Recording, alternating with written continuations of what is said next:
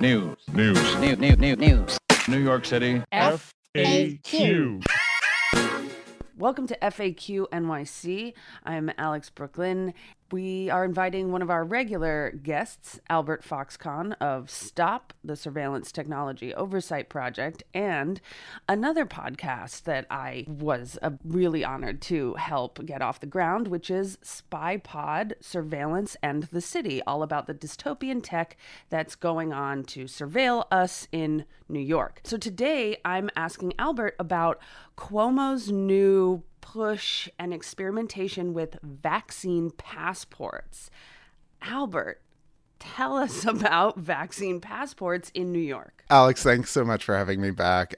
So vaccine passports are the latest form of just Silicon Valley driven, dystopian technology that's being, put forward as the solution to the pandemic.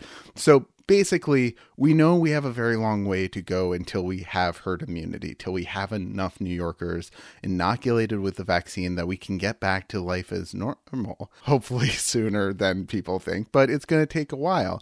And you have all of these businesses that are on the brink of going under. We're losing more stores every day.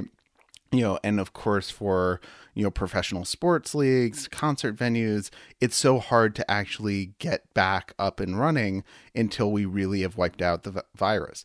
Unless, they say, you use this magical vaccine passport, which is basically this app that you'll install on your phone, which tracks whether or not someone's been vaccinated.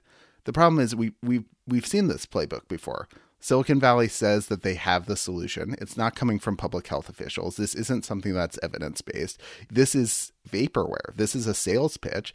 And I'm worried a lot of New Yorkers are going to die because we treat these vaccine passports as if they're actual protection, as if we're actually can, shortcut our way to herd immunity, but there's no evidence they work. Well, the first thing that comes to my mind is, one, what about variants? Two, we don't really know how the vaccines work. Do people still pass it on? Are people still contagious to people without the vaccine? Can they still be carriers? Are there differences in the way, in like how long the immunity lasts between like Johnson & Johnson and Pfizer and Moderna? We're acting like it's like once you get a shot, it's like the chicken pox. Now you can be around the other kids in the schoolyard. I mean, this is all junk science. I mean, so we saw this when the pandemic first started and they said, use these exposure notification apps and we'll be able to track the virus in real time and be able to end it. Those never worked. We wasted millions of dollars on them. We've spent so much time trying to get people to download them, and they failed over and over again. Then we were told that artificial intelligence would help optimize who got the vaccine first. It failed yet again. And we've seen, people saying, fuck the algorithm in protests at Stanford and other universities where, the technology wasn't working. And now again, we're told that this app is going to save us, but you're completely right. The underlying premise has never been proven. Right now, Dr. Fauci and all the public health officials are saying we have to see how effective the vaccine is against transmission rather than just getting infected with COVID-19. But if that doesn't actually work, then having a vaccine passport doesn't tell you anything useful. And, the way we've rolled out here in New York through Excelsior Pass, I mean, we have to call everything Excelsior, is you can either have a vaccine or a negative COVID test, a PCR test within 72 hours of when you're going to the arena. But again, we've seen this strategy of trying to enforce negative tests to enter a space. That is how we got super spreader events in the White House, because you had people, going in, testing negative, acting like they were in a bubble where everything was safe, and a whole lot of people got sick. And so I just think this is more high-tech wishful thinking brought to you by Andrew Cuomo, a man whose tech policy is generally summed up by, ooh, shiny, let's do it. So, I mean, there's been like protests in Denmark against general vaccine passports and a couple other countries. What is the larger implication for vaccine passports as far as like travel and like privacy. Yeah, so let's differentiate two types of vaccine passports. So since the 1930s, and it was formalized in 1944, you've had these yellow cards that were used to track immunization when you're traveling internationally. The World Health Organization is updating that standard so you can have an interoperable electronic standard for proving that when you're flying abroad. That makes a lot of sense. That sort of vaccine passport that literally goes with international travel seems like a smart update. But then you see the second class of vaccine passport, which is very different, even though people use the same name, where the idea is it would become something you have to use to go to work, go to school. Some of the manufacturers have talked about making it indispensable to go to the grocery store. And at a moment when we know the vaccine rollout has systematically excluded communities of color, low-income communities, many of the communities that have been hit hardest by this pandemic, we're risking turning our, inequality in the vaccine rollout into another form of segregation, that we're literally excluding communities of color. I wonder if it was the algorithm that just decided New York's farm workers weren't eligible under the 1B rollout, even though they are under the CDC nationally. Again, this isn't, people talk about this being scientifically driven, but when you look under the hood, a lot of it's just really arbitrary choices being made up in Albany.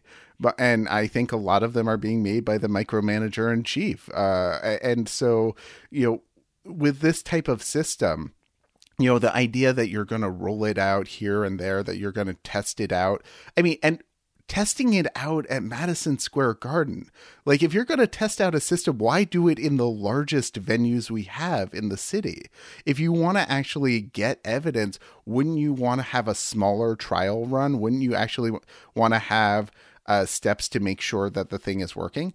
Because when you look at Excelsior Pass, there's no actual data collection to validate whether or not it's keeping people safe. Before we move on to this crazy stuff going on in the city, what's going to happen to privacy, and what's going to happen to people who don't have smartphones or aren't able to get this passport? Yeah, we're creating this whole new level of digital surveillance infrastructure. And this is less problematic from a privacy perspective than some of the earlier things we saw, like the exposure notification apps, but it's still creating a lot of data collection, and that can go very wrong. Like, we've seen plenty of cases internationally, like in Singapore, where they said, oh, don't worry about the data we're collecting to fight COVID-19. We'll never share it with police.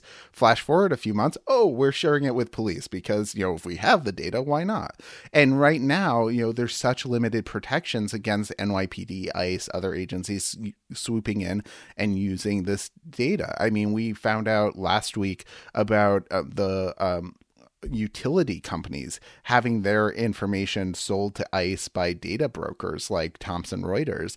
And as a result, that, just signing up for an electrical bill could put you on ICE's radar. Well, this is potentially a lot more invasive than those utility records. So of course, ICE is going to be trying to go after this information. And I just really think that if it was a trade-off between getting back to something normal and having this type of tracking, I would have a hard time answering the question, right? I'm so desperate to get back to the New York I love, but we're getting junk science in exchange for a whole lot of information. And what I think is most worrying is it's so easy that this could perpetuate distrust of the vaccine in some communities, right? I've heard people from Cuomo's staff talk about, oh, this is going to give people an incentive to get back to life as normal. But if you're talking about outreach to vaccine hesitant communities, like if you're talking about going to, I don't know, Williamsburg, and talking about, outreach to the ultra Orthodox community, I'm not sure that, focusing on a Brooklyn Nets game is the way to really do that. I think you're going to transform this into yet another proxy, yet another political alignment issue. And it's going to be like what we saw during the census, that simply transforming it into an electronic interface can really scare a lot of people from participating. I don't know why Cuomo keeps doing this, right? Think back to the start of the pandemic, and he talked about having his technology SWAT teams that would be helping to fix everything. And he was going to have, and he has all of these things that make for great, sound bites for the evening news. But then when you go back after the fact, there isn't a there, right? Look at just how many people have been struggling to sign up for vaccine appointments using the state website. And if you want to know, like, anytime you hear New York government coming in with some new tech platform that they promise is going to fix everything, just think of all the hours you or your parents or your grandparents spent trying to get a damn vaccine appointment, right? That is something that was comparatively much easier than what we're trying to roll out now. And there's no evidence that the state is actually able to get something like this right. So yesterday on March 4th at the mayor's daily press conference, Commissioner Shea, in one of his rare appearances at the mayor's press conference, came to announce a new commissioner for city technology named Matt Frazier. Also that they were going to add 200 more surveillance cameras around the streets to combat hate crime. Right on the heels of that, they announced that they're going to be expanding their use of the software ShotSpotter. I had heard of it before, but it's a little bit new to me. So can you talk a little bit about how the NYPD is using it and what it means that they're expanding so rapidly? So ShotSpotter is your friendly neighborhood warrantless eavesdropping device that is an array of directional microphones that we place in poor, predominantly Black and Latinx neighborhoods to listen to everything that is unfolding. Literally, it is 24 hours a day, 7 days a week, listening to the sounds unfolding on the street. And the sales pitch, and like most of these tools, the sales pitch sounds great until you look at the fact, is this will automatically detect gunshots and let police know faster than 911 when gunshots have been fired. First of all, this has nothing to do with hate crimes, which have been horrifying. And, the recent surge in anti-Asian hate crimes in particular has been just infuriating to see. But those have been assaults and batteries and have not been shootings, as far as I'm aware. And, here's the problem. The microphones aren't actually that smart, right? We've seen a lot of reporting, even the Post covered this a few years ago, that they couldn't tell the difference between fireworks and a gunshot. And this is something where, guess what? There were a lot of fireworks last year and a lot of false reports of gunshots. Last year, that time 10 years ago, when there was fireworks every single night, all night long. And we're trying to figure out still to what extent that led to the reported spike in gun violence in the city. Because we know there was a real increase, but we also don't know how much of it was these false positives from ShotSpotter. So the way ShotSpotter works is it's listening constantly for a gunshot. It's like an Alexa or a Siri, only, its activation word is a bang. And then when there is a gunshot, it gets flagged for a human to review in a call center somewhere in, Arizona or New Mexico or wherever. The problem is that it's really hard to tell without any context, sometimes from hundreds of feet away, when a sound is echoing off a wall, whether something really was a gunshot. They claim to have this ability to do it, but the acoustics just don't really work in a lot of cases. And even worse than that, the company that runs ShotSpotter has been accused of fabricating evidence to help police wrongly charge a guy with firing on officers when he was actually shot by officers instead. So there's this Rochester case where, it's a really sickening lawsuit. If you look at the write-up in Reuters, basically officers fired 3 times at this unarmed man. And they went to ShotSpotter and said, are you sure there wasn't a 4th gunshot, before that, where, it was him shooting at us? And they worked with ShotSpotter to manufacture the evidence, according to this lawsuit. And the guy was charged with attempted murder of a police officer when he was the one wrongfully shot by those officers. And he was acquitted of the criminal charges, thankfully, but that civil case is still unfolding. And this is the company that we want to have monitoring miles and miles of New York City. And even worse, a company that their microphones are powerful enough that if you have your window open, they can hear what you're saying in your own apartment. And we're just trusting them not to use that data. So I guess one of the questions Harry Siegel and I were talking about before we got on this interview was the curiosity, as you said, of the 75% spike in shootings that are reported. How many of those are false positives? How many of those do you think are either real gunshots that just weren't, reported before, or possibly false positive gunshots that aren't really gunshots?